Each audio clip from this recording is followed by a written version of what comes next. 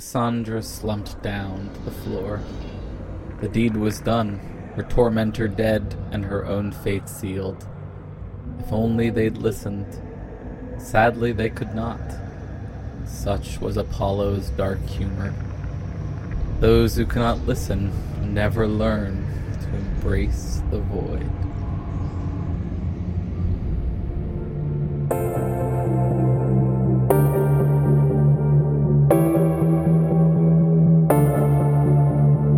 I find this void quite calming, actually. It's like, this time the Xanax took me. Your sense of self is crumbling and it's taking the void down with it. It's like I'm in a black void, trying to reach the news story. This concept of morality is a very interesting human characteristic. What is real? How do you define real? If you're talking about what you can feel, what you can smell, what you can taste and see. Warning, this podcast contains foul language, dark invocations, and treating women like they're people.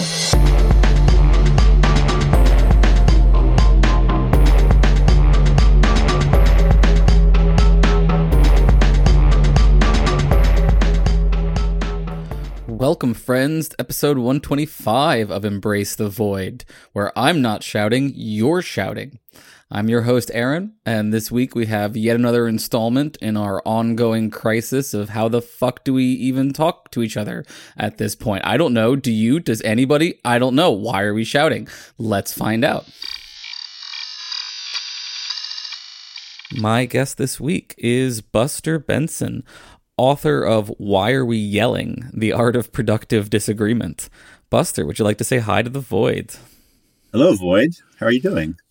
Great. I'm glad to have you on to talk about, this is a reoccurring theme on this show of how to have productive arguments, if such a thing is possible. But before we get to your book, we were just chatting before the show, and you dropped a bomb that I think I need to discuss, is that we are fellow travelers in the cult formation side of things, and I'm very curious to hear a little bit about your experiences as a aspiring cult leader.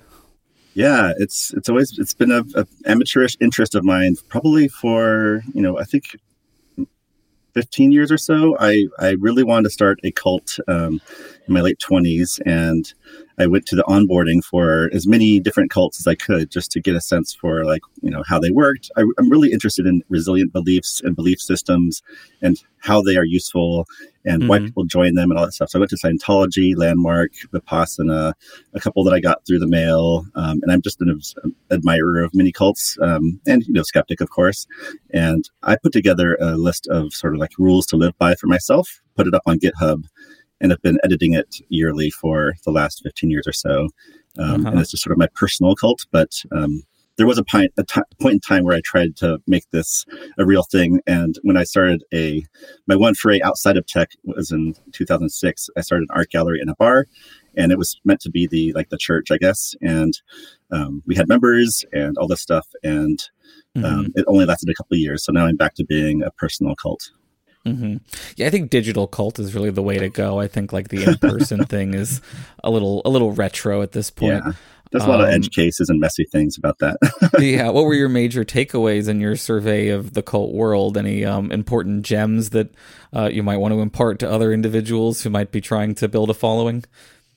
Yeah, I think one of the mistakes that a lot of us make is that we focus a lot on the tenets or the core beliefs, when we should be focusing on the processes, the rituals, the environment, the spaces that they exist in, the things that they solve. And, that's harder to put down on paper, but it's and harder to create. I mean, culture is insanely hard to create, but that is the key to cults, I think.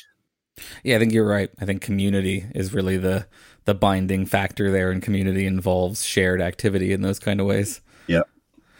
Good stuff. So you mentioned that you were in tech. How did you go from being in tech to writing a book about arguments? Do you want to bridge that gap for us a little bit? Yeah. I mean, everything in tech is very, argument free, so it doesn't make much sense. Right. I'm just trying to understand how you would have switched gears so thoroughly in such a short span of time. Yeah. Well, it's been a long span of time. I graduated with a creative writing degree from the University of Washington in 98.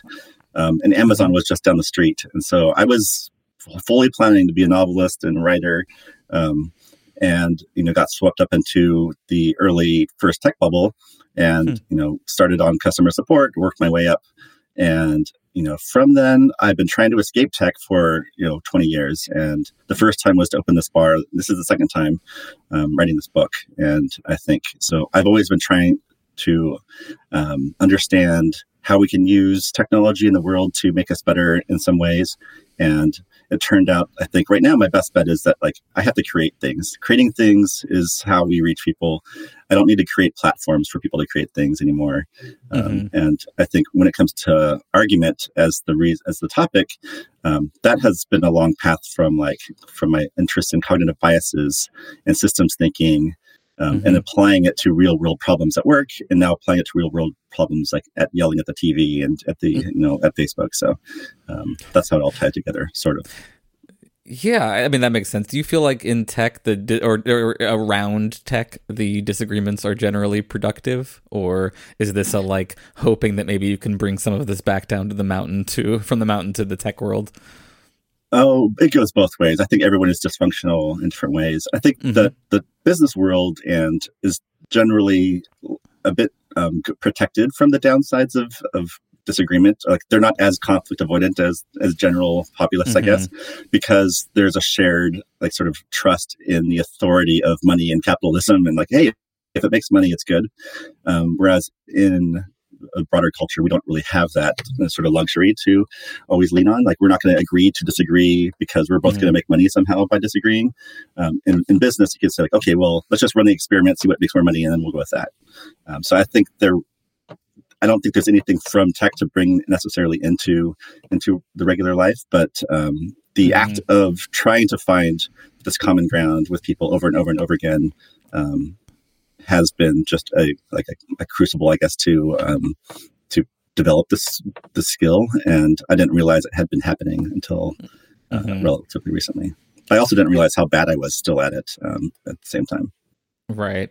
I mean, setting aside the scenarios where people don't act rationally, I think it does make sense that a contract dependent system is going to be more resilient to the kind of epistemic crisis and polarization that we're facing right now. I mean, that was the hope within politics too, right? If you have a well-formed social contract, then it will also be resilient. And we're currently, it seems like, in the midst of a pretty substantial stress test of that theory. And I'm curious. So let's talk about how your book presents ways that might help break up some of the kind of communication log jams that are contributing to the social crisis that is causing all of us to yell at our televisions all of the time. To get there, let's talk first about sort of first principles. What do you think the purpose or purposes of an argument is? Why do we go? Because I think you make a good point in your book that we need to first ask why we're having this behavior, why we're doing this thing. So What are the important reasons you think that we should get into arguments? Yeah. So the primary problem that we run into in the world is that we get stuck. We get stuck either because we don't know the answer or because we disagree. And both of those things can cause disagreements. And a disagreement is a way to resolve that stuckedness and to continue moving forward to the next problem. The problem is that we have developed natural cultural norms and skills that are not actually dismantling these problems and making us unstuck. They're making us more stuck now. Now when we argue, sometimes we just get more and more entrenched in our beliefs. We get more and more, we dehumanize people more and more. And the problem seems further and further, away from viability. And so in a healthy state, a productive disagreement would help you get through that stuckedness to the other side, intact. And an unproductive one would just reinforce that obstacle and make it stronger. And how do you imagine that getting through it sort of working? Because I noticed in your book, you seem to, so for example, you say at one point, changing minds is really hard. There's really only one thing in the universe. There's really only one mind in the universe that you can change with some luck, and that's yours. I'm curious how strongly you buy that. This is a claim that I see sometimes.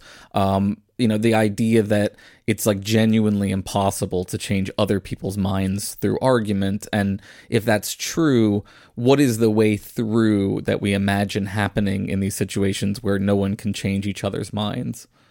Yeah, it's not that I don't think that minds can change. Minds do change; they can change, and it's just that the methods that we're using to do so are not going to work.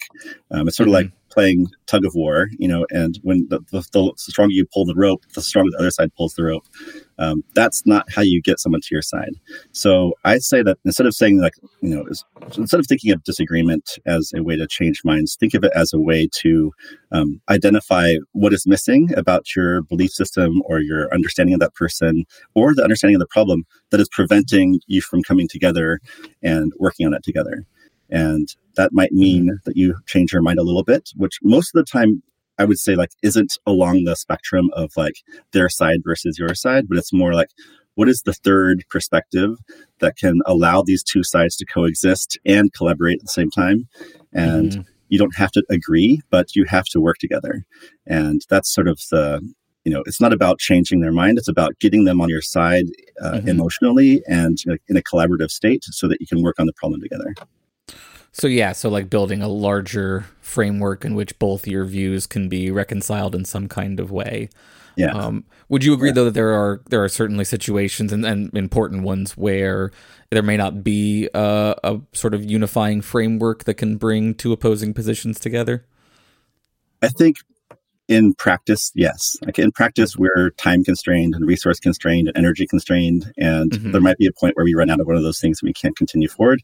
And both sides, if that happens to that, then you can't do it. But I think theory, there should always be a way. There should always be a way to find some common interest or some so the way I define disagreement in the book is two perspectives that disagree, but in addition to disagreeing, they have to have that disagreement has to be unacceptable. And for me, moving towards collaborative or productive disagreement means getting to the point where the two perspectives are no longer unacceptable. They're acceptable because that's just how it is. And with that information, you then move forward and work on the actual problem. So I don't think there's a point in theory, I guess, it's very abstract at this point, but where no matter what, it's impossible for us to ever have a productive disagreement. So I guess I'm going to press on this just a little bit. I think there are two ways that I could go at this sort of theoretically. It seems like to me there are sometimes sort of in the realm of ethics, irreducible competing sort of values, and that there may not be a way that you could get everyone to agree on how we should weight those different values or something like that. And in a more applied kind of context, right? I'm not sure how there could be any reconciliation between my view, and just to use a really easy ethical example, right? A thoroughgoing Nazi kind of view, right? If they genuinely believe the things that they say they believe, then there's no way that we're ever going to find anything like a coexisting functional common ground. It seems like. Would you agree with that, or do you feel like on a long enough timeline, I could find a way to reconcile with them that doesn't involve one of us abandoning our core tenets in some way? Yeah. So I think the way you framed it, the expectation is that you would somehow convince them to abandon their Naziist, philosophies. Right.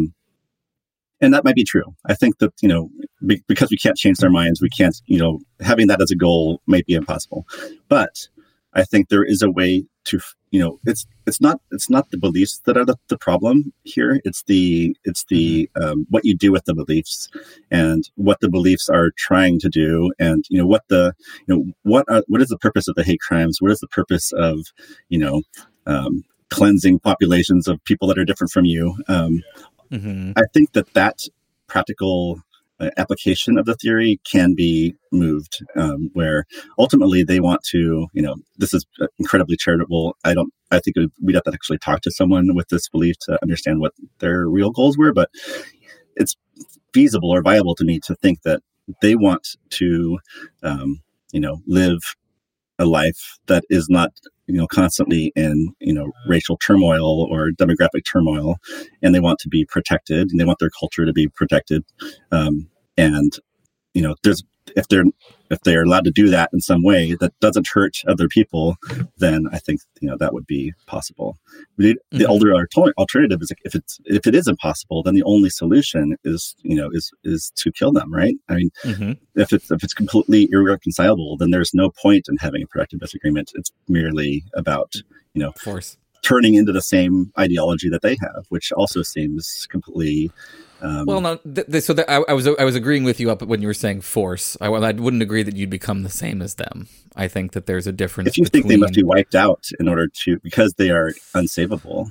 I think there's a difference between, like, if people are aggressively violent towards the world around them, like if there's someone who's just persistently violent towards people around them, killing that person as a way to protect all of the other people from random acts of violence, I think is a different behavior than being the person who runs around randomly causing acts of violence.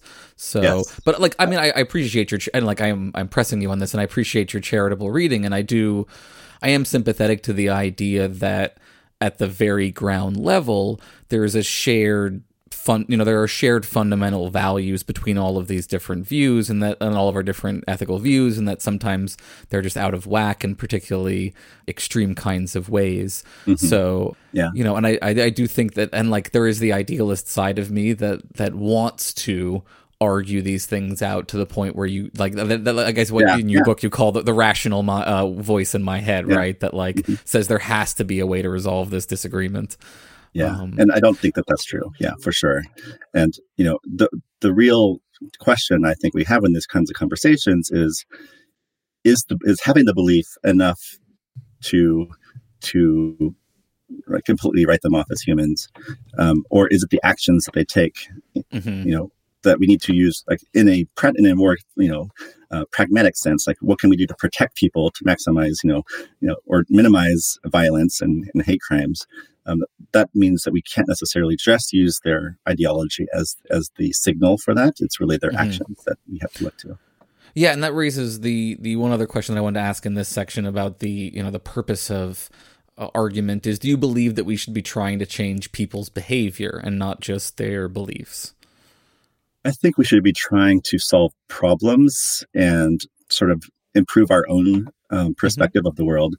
And so sometimes that means, if you're like, okay, there's a problem in this community, there's two paths forward. Either I'm wrong about the problem and the solution to it is for me to see it differently, or the solution is to try a few things and see what works and continue to try to improve that system so that, whatever the outcome is that we're trying to mutually get towards is more likely to happen.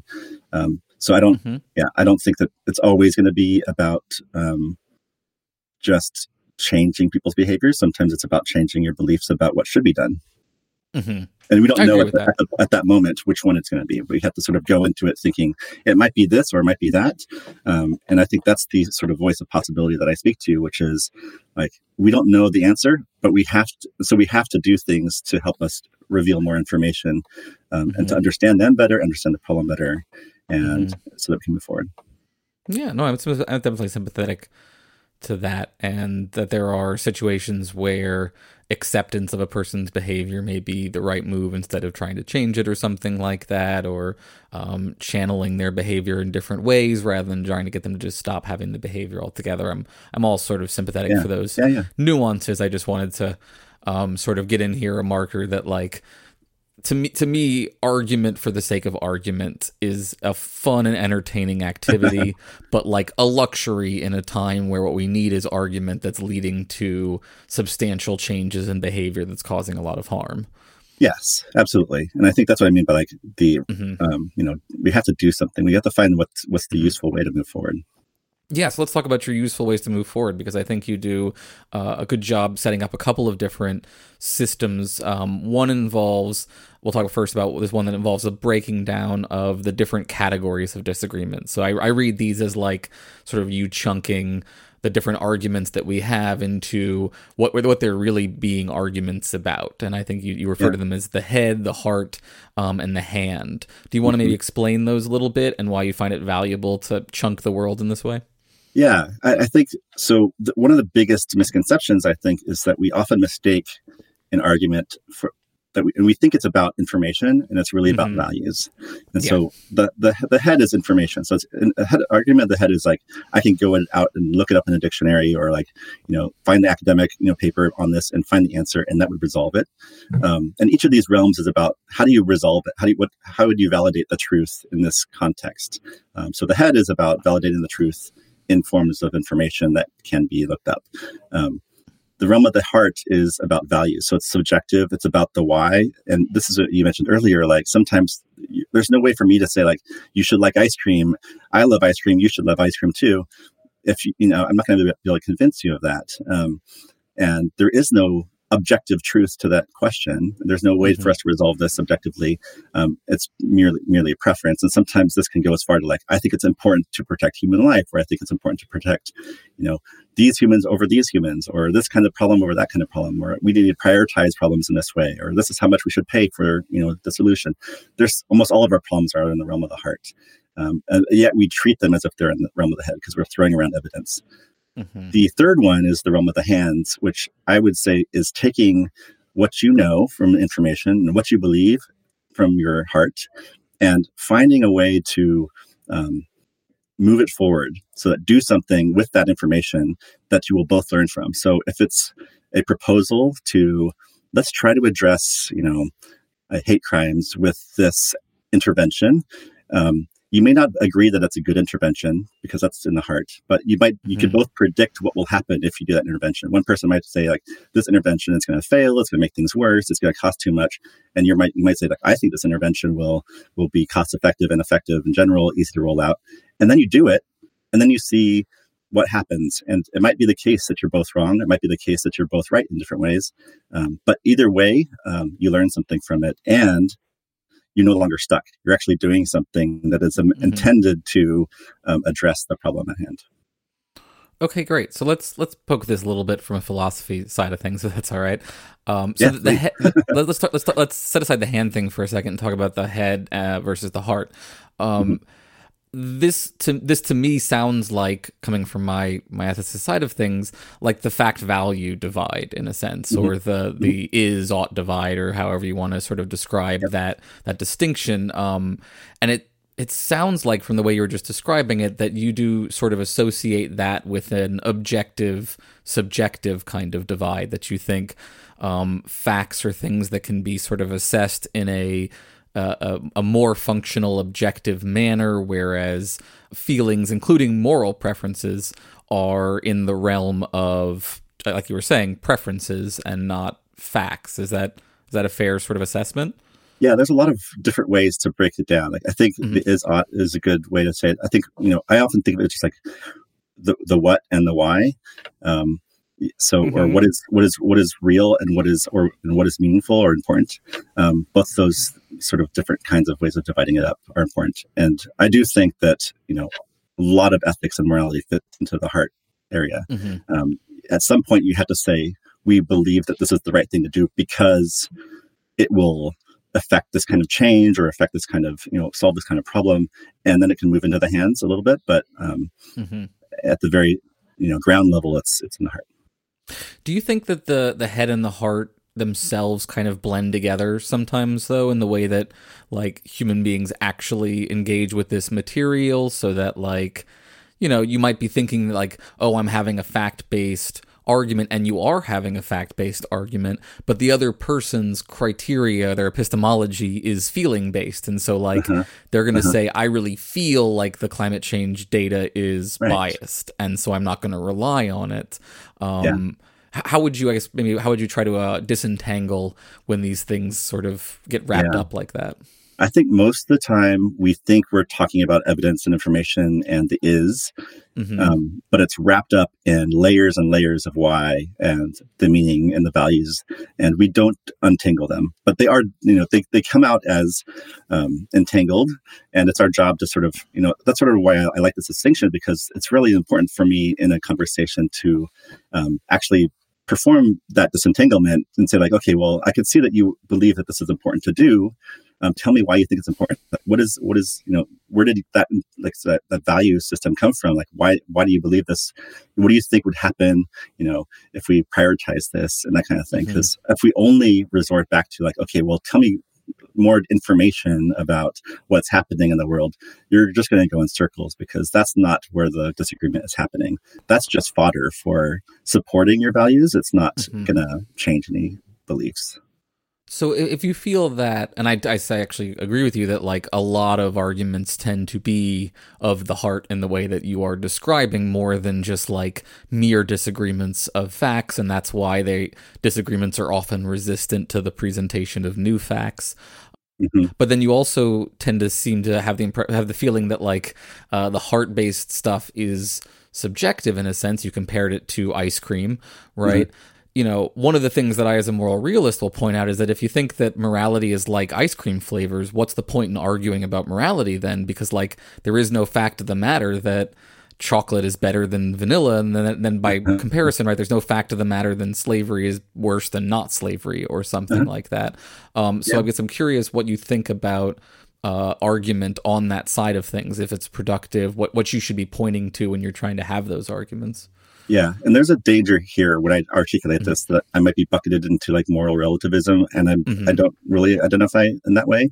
That said, I think you can always reduce it down to the change, the thing that you want different in the future. So whether it be, and I think in some ways this can be interpreted as pragmatism in like the traditional sense, not the way that we think of it in popular culture, but like just pure, like, what are the effects that we prefer? And I think it's okay to prefer things. Just because we prefer them and there's no absolute truth there doesn't mean that they're not important. It doesn't mean that's what it means. Like, if we value human life and we value sort of supporting each other, and we value being kind, and we value all these things, that's great. We should find strategies to increase that in the world. And so I think that just because there isn't an objective moral like principle backing it, we could still collectively work towards the things we prefer. I'm certainly hopeful that like even people who aren't going to jump on my moral realism boat are still on board for like trying to make things better. So, but yeah, I just wanted to push you a little bit. I would love to hear more about this, more realism. I haven't really talked to anyone with this belief. So I'm happy to talk. Probably off the podcast, but like I'm fascinated by it. I'll point you back towards the episodes that I've done about it. And I just actually was just on the Dissenter podcast talking about this that just released. So you can get a recent version of that. And everyone who's listening to this show should go check out that episode while I'm mentioning it. But yeah, and you mentioned pragmatism, which I think I wanted to bring in here as well, because your third option here, the practical side of things, to me reads a lot like pragmatism, and it's an integration of the head and the heart into a question of like what is useful to believe, what is useful to engage in, and that sort of thing. Would you agree that like the hand is kind of made up of a combination of the head and the heart in your system? Yes. Yeah. It's sort of, I think the heart makes use of the head and the hands make use of the heart and the hands. I think in that sense of like, you need to act with your values and with your information, and basically engage in this sort of this active participation in the world to see whether or not your predictions can come true. So can you intervene in the way that you think you can? Does the intervention have the change that you think it will? And by creating that feedback loop, get smarter about things. And it doesn't actually get you to an ultimate truth, but it gets you to an ultimate fittedness, I suppose, for that problem set while it exists. Yeah, and I think that even if you don't want to dive into the meta ethics side of the stuff, you could still get on board and find some common agreement in that pragmatic side of things. Yeah. Great. So let's move to your second methodology, where there's a lot of good stuff that I want to unpack here some. And this is, I would sort of describe this as like 8 steps for, in the moment, how to approach engagement, disagreement, argument with other people. And I want to work through and focus on a couple of the steps in particular. I'm curious how you initially, what your method was for developing these specific 8 steps. Yeah. I mean, I think it was a chaotic endeavor, you might expect. And I rewrote the book 5 times to get here. So it was. Oh, wow. it was a long journey. I didn't know what the 8 things were when I started, obviously. And a lot of it ended up being a synthesis of a lot of different books and sort of kinds of thinking that I've admired over the years. And I found these different connections and sort of grouped them together and tried to summarize them in ways. So like we're talking very abstractly now, but the book is really practical and approachable and has lots of illustrations just to like, bring it down to earth a little bit and make it real. It does have some great cartoons. I really do appreciate that. Thank you. It helps me. Yeah. And so the 8 things came out of just in the creative process of trying to understand what are the different ways we get blocked in every. And I tried to order them in terms of like sort of easy to hard, and like some of them build on top of each other. So by the time you get to like building arguments together, being able to ask questions that spark surprising answers and being able to speak for yourself are really important. And so, but I don't know if I've arrived at any ultimate. These aren't the only 8, I'm sure, but they're just like the 8 that I found.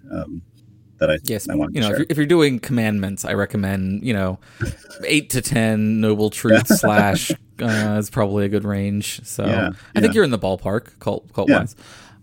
So let's work. I'm going to read through the list of 8, and I don't think we'll have time to get through all of them. So I've got a couple of specific questions on a few, but I just want to give folks a sort of an idea of what your map looks like.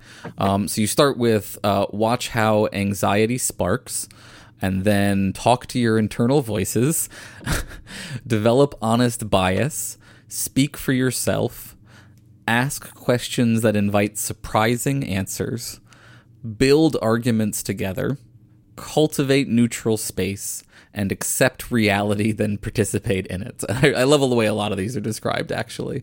So let's start at the beginning. What about watch how anxiety sparks? Anxiety is a perennial topic here in the Void. So so give us a sense of how you came around to this idea of like focusing on anxiety as being the first most important step of any argument, because I totally agree with you on this. Yeah, I wanted to reframe anxiety and cognitive dissonance in particular, just because I've been thinking about it so much. Cognitive dissonance is the thing that basically triggers our biases and our motivated thinking to apply some kind of heuristic, because we're sort of in this problem situation and we need an answer. So anxiety sparks when a core belief or value or preference or an idea about the world is threatened. And we oftentimes see through this lens. We see the threat and we feel threatened, but we don't fully understand why we feel threatened, and we don't understand if that threat is real. And so I start here, and sort of tying together things from mindfulness and cognitive behavioral therapy and things like that, where, understanding the spark of anxiety, knowing that's the doorway to an argument, and that's the best place to intervene. Of course, it's the hardest place to intervene because that's also when your brain moves into sort of autopilot. And so I think it's there because it's the doorway, and it's once you get past this first step, the rest of them become possible. If we can't get past this first step of noticing, like, okay, wait, I feel threatened by something. We have this, nomenclature now, like I feel triggered. I feel my, anxious, angry. I feel outrage, whatever it is. And what are you going to do next? Are you going to attack? Are you going to self-reflect? Are you going to ask a question? That's your choose your own adventure of the disagreement right there at the beginning. Yeah, you refer to it in various other points as acknowledging the shadow, which is something we talked about before, being aware of one's own sort of pathos and things like that. And I'm definitely sympathetic to this as a practice that individuals have to cultivate, a kind of stoic-like practice that they have to cultivate in your own mind, and it is a lifelong kind of process. I'm curious what your thoughts are about a lot of these, and I understand that your answer to a lot of my questions may be, focus on yourself and that's all you can do. But like, in a world where I think some of us might feel like the conflicts aren't, I'm having trouble acknowledging my own anxiety, but it genuinely feels like other individuals are having a really hard time acknowledging their anxieties. Right after the 2016 election, there was so much argument over what kind of anxiety, if any, racial or economic, was driving Trump's election, for example. What do you how do you think that we should approach other people's anxieties? Do you think that we should, if I experience what seems to me to be another person being anxious, that I should assume that they are in fact in an anxious kind of state? Is it presumptuous to assume that? What are your thoughts about that those kind of problems? That's great. That's a great. I mean, so I think this is the two sides of the coin. One of them is, as we practice sort of understanding our own sort of conversational habits, brain habits, responses to stress, we can then start to notice it in other people. And this is really the act of arguing, because coming back to what is unacceptable, the anxiety is saying something's unacceptable here, I must fix it. And if you help the other person unravel their anxiety and understand where is it coming from, what were the formative events in their lives that created these values, what were the who are the people that they admire that sort of exhibit these traits, these principles, and you understand and you help them sort of through conversation, not attack their wrongness, but help them understand themselves better. That is productive disagreement in itself. So I think but first you have to be sort of pretty good at this yourself before you can really help anyone else do it. And would you say, right, if you're trying to interact with somebody and you feel like the disagreement is hung up on an anxiety that they're just unwilling to acknowledge, that's pretty much the end of the line for that kind of disagreement? Or do you think that there can still be workarounds when someone is unable to acknowledge their anxiety? I think there's always, I personally, so sometimes I will find myself, entering an argument. I forget, that I'm supposed to be good at this. And I'll be, oh crap, I missed it. I lost, track of it, and I need to go back and figure it out. I think the humility that comes from realizing how much of our anxiety is subconscious and how deeply interwoven cognitive dissonance is to our way of thinking. It's a really hard step to sort of see it rather than see through it. And so being able to have that, see the other person struggle similarly and be like, okay, well, they're going to have a hard time acknowledging anxiety because we all do. And so maybe I'm not going to make any progress today. But maybe there's if that person is important to you, a long-term sort of path that you can sort of ask the right questions, so create enough safety for them, sort of unravel their personal story and their personal history to the point where they can see it. I think that's the ultimate amount of sort of level of caring you can do for a person. And I don't know if there's a cutoff point where someone is hopeless and they can't ever figure it out. No, I didn't mean to suggest that someone might necessarily be hopeless. I think, again, on a long enough timeline, right, maybe you can liberate everyone's consciousness. But I think, in reality, we have situations where we just have to acknowledge that a relationship is not going to progress because of anxieties that you're not in a position to help that person with. At some point, there's a math question of do I have the resources to help this person, and do I want to? And sometimes the answer to me no, because definitely the goal here isn't to engage in every single possible disagreement you run into in the world, but to find the ones that have the biggest opportunities on the other side and the most value. So sometimes the math won't work out. And I think it's a good thing to note that we often, I think we see these days people talking about, well, what does it take to get to a point where you can change someone's mind? And it often is you have to really build a relationship with that person where they have some skin in the game with you and you with them. And I think another part of that process is that there being enough trust to be able to be honest about one's anxieties with the other person rather than sort of, drawing the battle line from the start. Yeah. And I think if you go through that whole process, that whole journey, and their mind does change, and you ask yourself, did I change their minds? You're going to say no, probably. You're going to say, that wasn't the point. The point of it was something else, and this emerged from that relationship. And I changed too, and we changed together. And that's the kind of change I think that we can create and sort of participate in, but we're not the prime mover here. We're just a participant in it. Yeah, fair enough. So let's jump to number 3, develop honest biases. I think biases are so hot right now. Yes. What is an honest bias, and why should we develop an honest bias rather than trying to get rid of our biases entirely? Yeah, this is a question that I had when I started this process, this whole project, I guess, because I wrote the cognitive bias cheat sheet in 2016 in an attempt to synthesize like the 200 plus biases and make it something I can understand and internalize. And through that process, I realized that biases aren't necessarily, they're not a bug in our brain. They have many purposes, and some of them are useful and some of them are harmful. And all of them are meant to save us energy and time and sort of like deal with this existential problem, like not having enough time or energy or not being able to understand everything.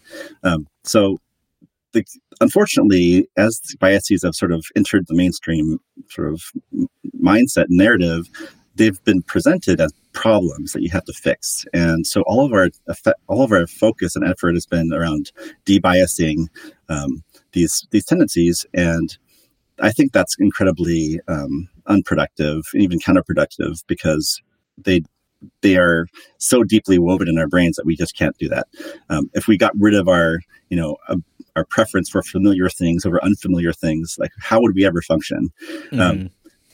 So developing honest bias to me means something like I think you said this in your episode about Discordianism, which is like it's a corrective religion. I think honest bias is a corrective mindset where you're not trying to fix the root cause of the bias because our brains are just naturally constrained, but correcting the problems that they cause in the world is something we can do. So rather than focusing on who's biased, why they're biased, how biased they are, how terrible and evil they are, focus on like, what is that evil causing? Like, and what is the bias in me causing? And how can I fix those problems? How can I repair the damage caused by bias? And that's out in the world. It's not in people's heads. And I think it's a much more actionable strategy and much less frustrating.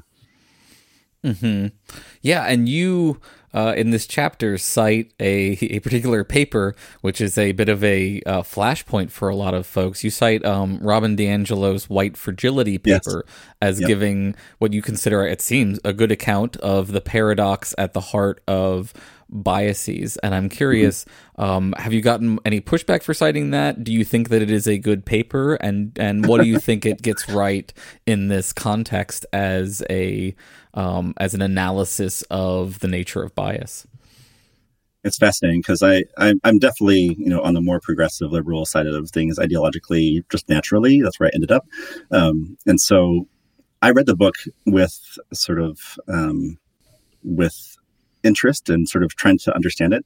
And I saw how easily it would be misinterpreted by an uncharitable reading. And I think this is what caused it. I think she stepped into a really complicated topic and tried to disentangle the difference between you as a racist and a racist sort of system.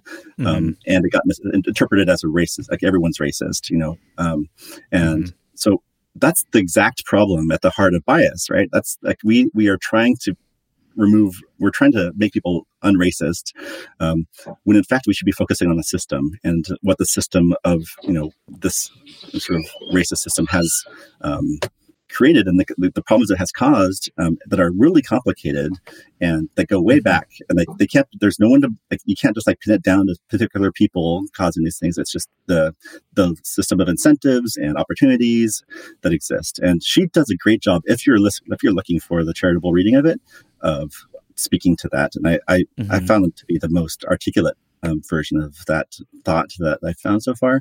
Of course, it's nuanced, and so it's easy to read the other way too. Yeah, well, it seems very similar to the sort of argument that Mann puts forward in Down Girl, which is that patriarchy is not a system of specifically individuals explicitly having sexist views, but of a system that reinforces sexist structures, even if particular individuals aren't acting it out in that kind of way. Now, these have both gotten a lot of pushback, and I'm curious what you think about the pushback that systems theory analysis in this way makes up sort of a system that doesn't actually exist and can't be sort of well proven in, or that, like the social sciences that claim to prove it are corrupted by ideology in various kinds of ways, and so they're not actually managing to prove it, and that if there aren't people explicitly being racists or sexist in some kind of way, then you're just inventing a sort of socialized boogeyman instead to continue to sort of complain about inequality or justify arguments about systemic inequality. Yeah. What do you think about those kind of arguments? Yeah. I think they're a great example of us still being stuck in the realm of the head, which is like, is it real? Can we prove it? Like, versus how can we sort of act with, regardless of how real it is or not real it is, like, can we still change and improve the world, for people that feel, disenfranchised, and not get stuck at the gate, which it's like, is this a real problem or not? Because that's unless you believe in objective truth at this level, like, it's not going to ever be resolved. And it's an easy way to just create a permanent stuckedness for the conversation. Of course, it's super cultural, and like, this is just the language that we use to talk about it. So I don't think it's intentional either. It's just that I see that this like circling around is not going to be resolved. And so I personally want us to move from that conversation to, what are the interventions that we can do to, and then what are the effects that we think those interventions will have? And can we agree that the effects that they create are okay? And worth it. And, do you think they will work? Let's make predictions about them and see if they actually unfold the way we think they are. Let's learn from them as they go, and see, if we can get smarter about this. Because none of us are spending time getting smarter about this. We're talking about very abstract things and trying to sort of get more and more entrenched in our positions. And, that's sort of that's a microcosm, actually, but at the macro level of the problem I see with disagreement right now. Yeah, and that brings me to the next one that I wanted to talk about in your journey list, which is number 5, ask questions that invite surprising answers, which I thought was a very good way to put it. Now, part of me, of course, the sort of Socratic dialogue part of me thinks, well, a lot of times you want to ask questions where you sort of know the answer so that you can sort of lead the person down a path that will help them to understand the thing by the end. I'm guessing that you're probably okay with sometimes asking those kind of questions, but also asking surprising questions. Is that right? Or do you feel like there's these are distinct methods and that one is actually better than the other? Or yeah, I think that we think that the Socratic method works better than it does, at least in the in the sort of paternalistic, like, I'm going to trick you into a paradox, because like, we're not good at, like, Socrates was very smart and had lots of people to help him, like, sort of rephrase his questions to be productive. He still comes off as a bit of an asshole, a total dick. Dialogues. Yeah, I totally agree. And that's not what we need right now. We need genuine curiosity. We need genuine sort of like sort of empathy, and sort of looking for the things that we don't know instead of just trying to gotcha people into the things that we do know. Because I don't think that, if we are truly on the same side, we're trying to understand virtue or courage, or, maybe this will work, but the kinds of problems we have now are much weirder, and we have a lot less in common with the people we're having them with. And I don't think it's going to work as well. I haven't seen it work as well. That said, I think there's a lot of stuff in, like, dialectic in general that, sort of leans more towards the open-ended questions side of things that is worth exploring. But, if it works, I think I'm not saying that all questions have to be like this. I'm just saying that there should be a centerpiece that's, of unknown answers. No, I do. I enjoy, I'm like a conservative strategery kind of person, so like I like to play a prevent defense kind of argument a lot of the time. But I do enjoy the wild gamble of asking a question I don't know the answer to, or feel like I have no idea what the answer is going to be, and seeing where that goes. I'm curious, what do you think of as a good how would we get to a good surprising kind of question? What makes for a good question that gives you surprising answers?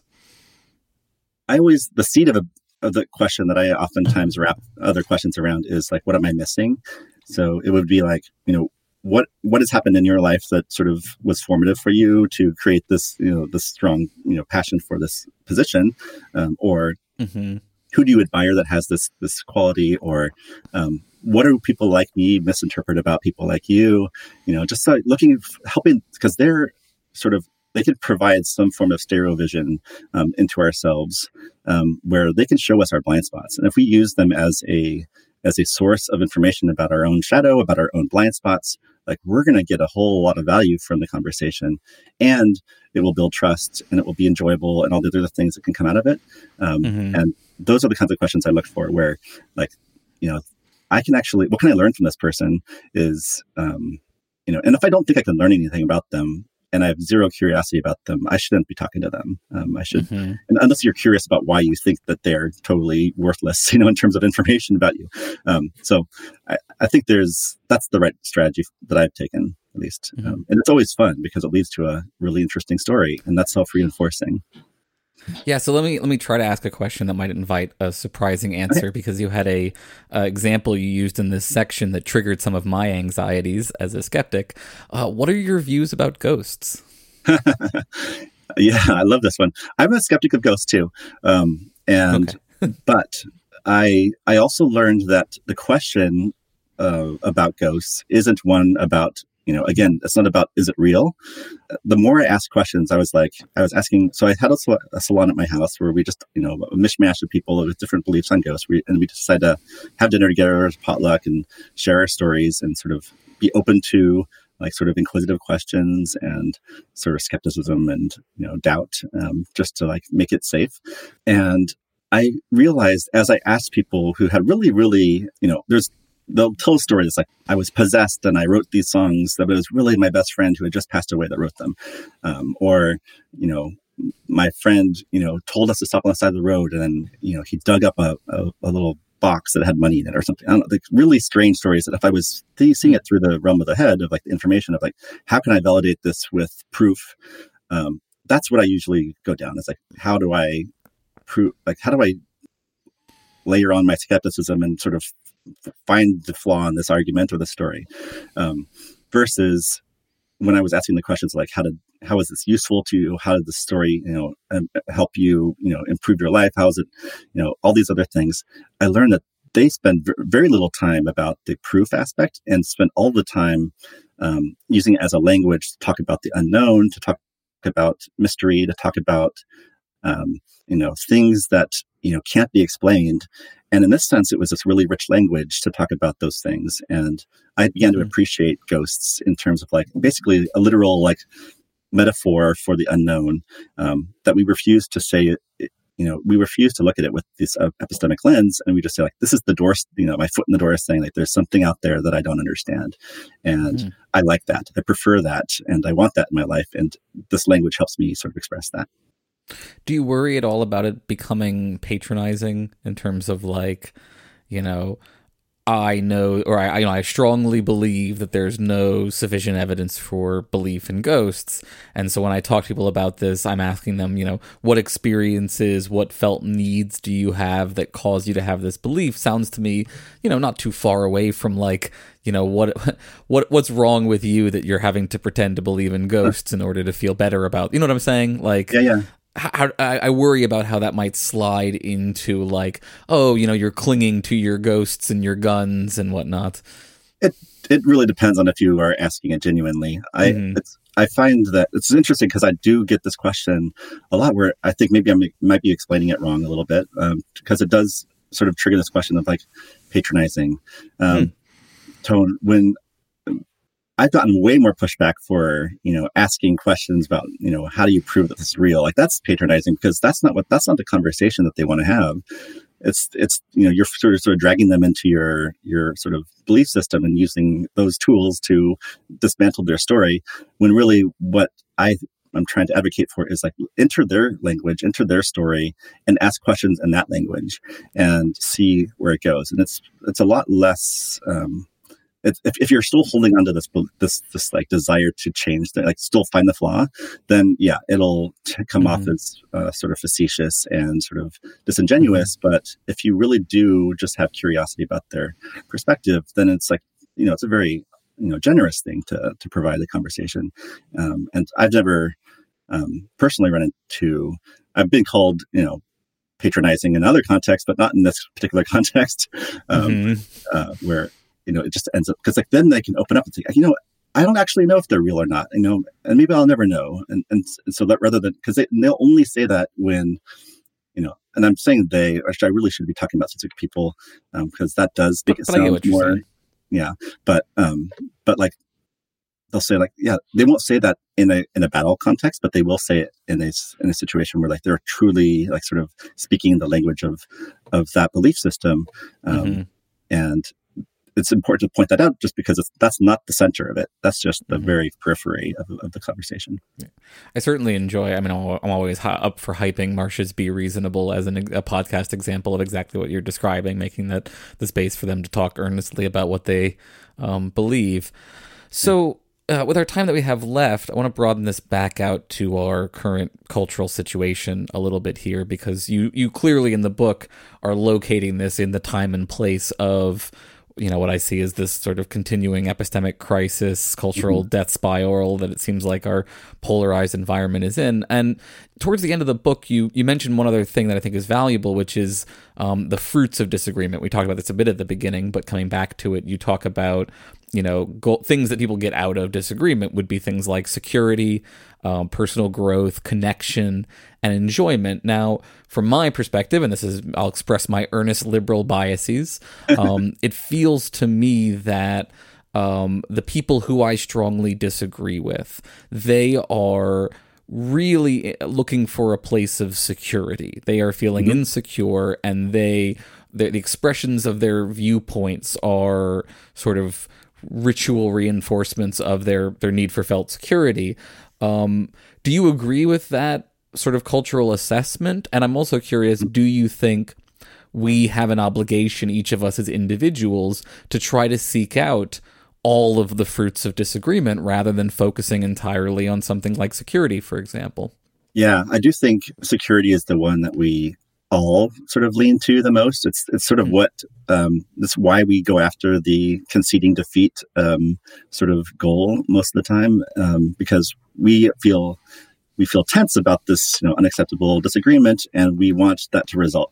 We want to go away, and the best we can do there is to get a concession, and that is secure because it sort of established some kind of like power dynamic between us, where like you've agreed to concede to my points. Of course, their mind hasn't been changed. They probably, hate you a little bit more, but there's some kind of power structure there that does create security.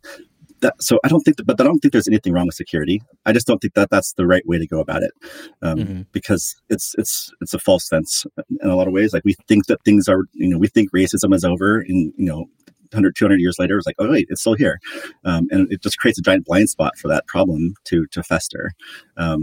So I really emphasize the growth, connection, and enjoyment ones, because I think the three of those do create security through sort of like a cohesive community and trust, and sort of cultures that encourage problem sort of addressing and working on, and that creates security. But it's not a top down kind of thing. It's more of a bottoms up. Like we create a more secure community by sort of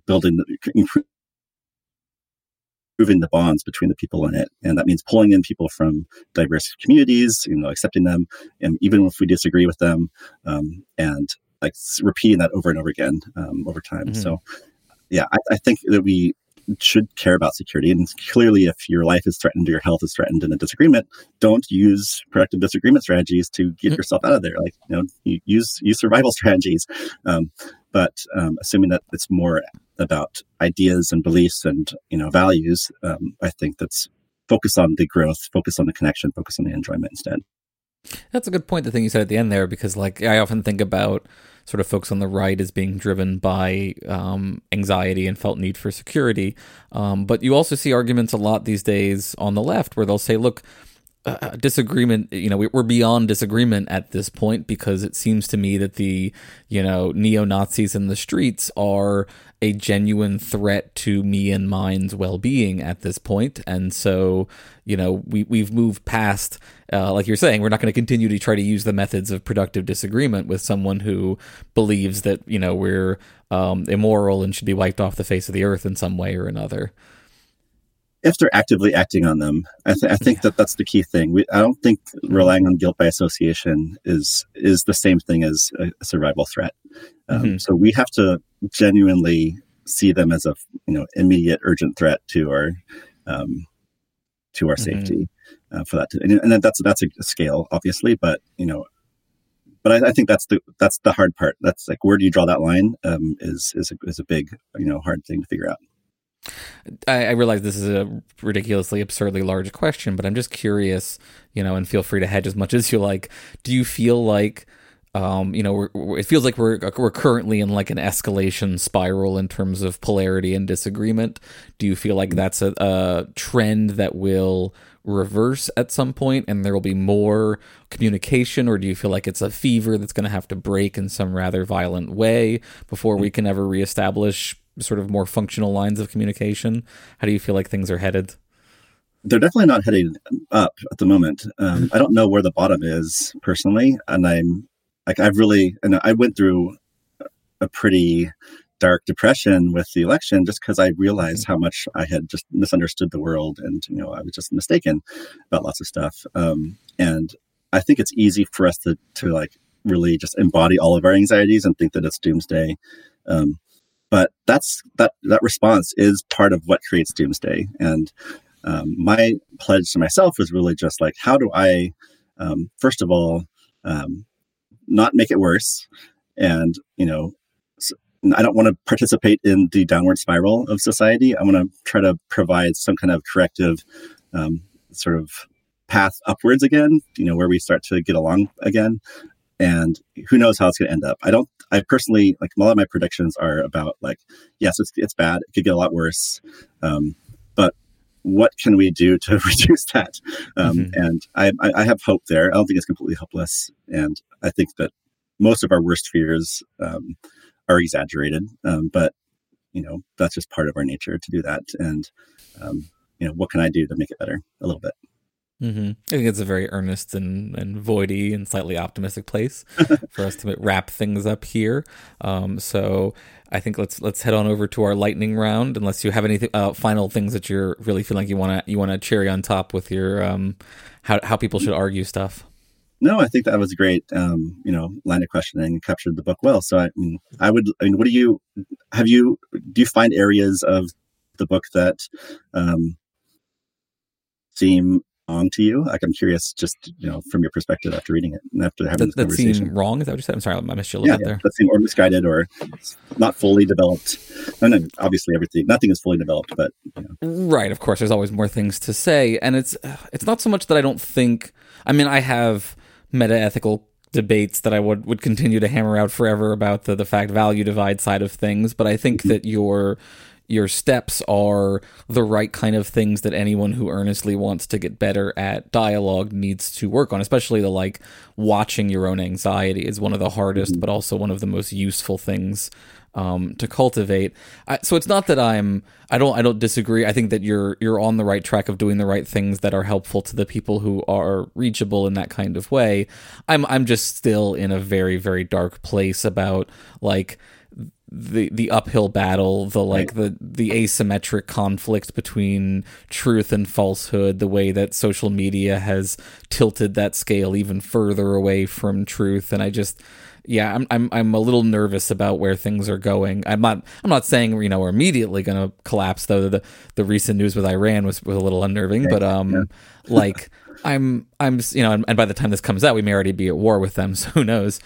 Yeah. But I'm just. I think this is good stuff, and I think in better times this would be a great thing for people to look at, and in the meantime is something that is helpful for ways to find community and find people who are worth engaging with by engaging in these kind of practices. So I don't think there's anything that you've just like totally straight up got wrong here, and it sounds like you're as cautiously, very, very cautiously, slightly optimistic.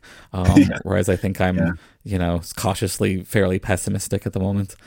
Yeah. It's definitely a time of uncertainty and a lot of unknown. So, it might be too little, too late. I mean, it's a tiny little book. So, but that said. But I mean, you never know when society's going to collapse. And in the meantime, like, you got to try to help not collapse it. So I think, I'm doing podcasts about philosophy. You're writing a book. I think these are the best options that are available to us at the moment. Amen. Right. All right. So let's talk lightning round. You've heard the show, so you know how this works. For folks who have not listened before, the purpose of the lightning round is to find out what is and is not real. I'm going to give you a list of things. You're going to tell me whether they are real or not real. There is no hedging allowed, but you also don't have to define what you mean by real in this particular context. I'm now starting off with a new question. I want to start by just asking you, do you think anything is real? Yes, I do. Okay. And you're not going to let me define my real or not real before you go into this, right? Nope. Okay. I just want you on the record as saying you believe that something is real. Yes. Okay. Don't I'll worry, at least buddy. one yes answer. Everyone feels the same going in. All right, here we go. Yeah. The external world. Yes. Real. Okay. Colors. No. Phenomenal consciousness. Yes. Free will. No. Selves. No. Genders. No. Race. No. Species. No. Morality. No. Mm-hmm. We'll talk about that later. Rights. No. Knowledge. No. Gods. No. Society. No. Numbers. No. Oh, almost Platonist. Fictional characters. No. Holes. With an H or a W? Yeah, like a hole in a straw or something. Oh, no. Mm-hmm. Chairs. No. Sandwiches. No. Science. I know there's a story behind that question. It's the story science? behind every one of them. Yeah. Science, is that a yes? No. No, okay. Natural laws. Yes. Ooh, that's fascinating. Beauty. No. Causality. No. And finally, dharmas. Yes. Okay. Congratulations, you survived. Oh my gosh. That was intense. How do you feel? I might retract some of those no's, but I think I had to go in bold. You can take it up with the Twitter. They will be on you about this. Do you feel like it changes the experience asking you ahead of time to stick on the record as whether something is real or not real? Yeah, I think so. It's it's good to have that at least one caveat because yeah, I think that if someone said no to that question, then I guess you don't have to ask any others. Yeah, we had a very clever patron comment that recommended that as a shift, and I think it's a good primer. It forces people to not, because we had a lot of Buddhists on who all just like to say no to everything. So we're gonna see if we can't tweak that a little bit. How do you pin down the Buddhist or the the everything is illusion kind of person? But well, we had to add dharmas just for them. Yeah. Well, thank you so much for coming on, Buster. Do you want to let folks know the name of the book and where they can find you one more time? Yeah. Why Are We Yelling is at bookstores, and you can find me at busterbenson.com. That's my blog and website, and at Twitter, at Buster on Twitter. Wonderful. Thank you so much for coming on. So good. Thank you so much. This is a huge pleasure. Absolutely. Catch you back on the Twitters. All right. Bye. I want to give an extra special start to a new Voidy year thanks to all our listeners and patrons out there. I feel so lucky every day that I get to do this passion project and share it with y'all, and your support makes it all possible. We've got several new patrons this month who I wanted to give a shout out to, so thanks to Trilobite Tark, thanks to Jonathan Yance Jones, thanks to Joel Nield, and thanks to Jason Lee Baez, who's going to hopefully be a guest on the show in the near future. Thank you all so much for joining. And as always, I want to give very special thanks to our $20 tier patrons. Jude Law's Canadian accent in Existenz makes my pussy throb. Good Morning Camp Quest. Gimme those sweet, sweet utils. And Jesse Rabinowitz and Brenda Goodman. And of course, as always, extra top of the tier thanks to our longest, most long-term, biggest supporter, Dave Maslich. I really genuinely do appreciate all y'all. Thank you so, so much. If you'd like to support the show, please leave us a 5-star rating or review on a podcast app near you. Follow us on Twitter at ETVPod. And if you do notice yourself looking forward to these episodes each week, consider supporting us financially at patreon.com/embracethevoid. It's just $4 a month and you get our bonus book club content. And most importantly, remember, you are the void and the void is you.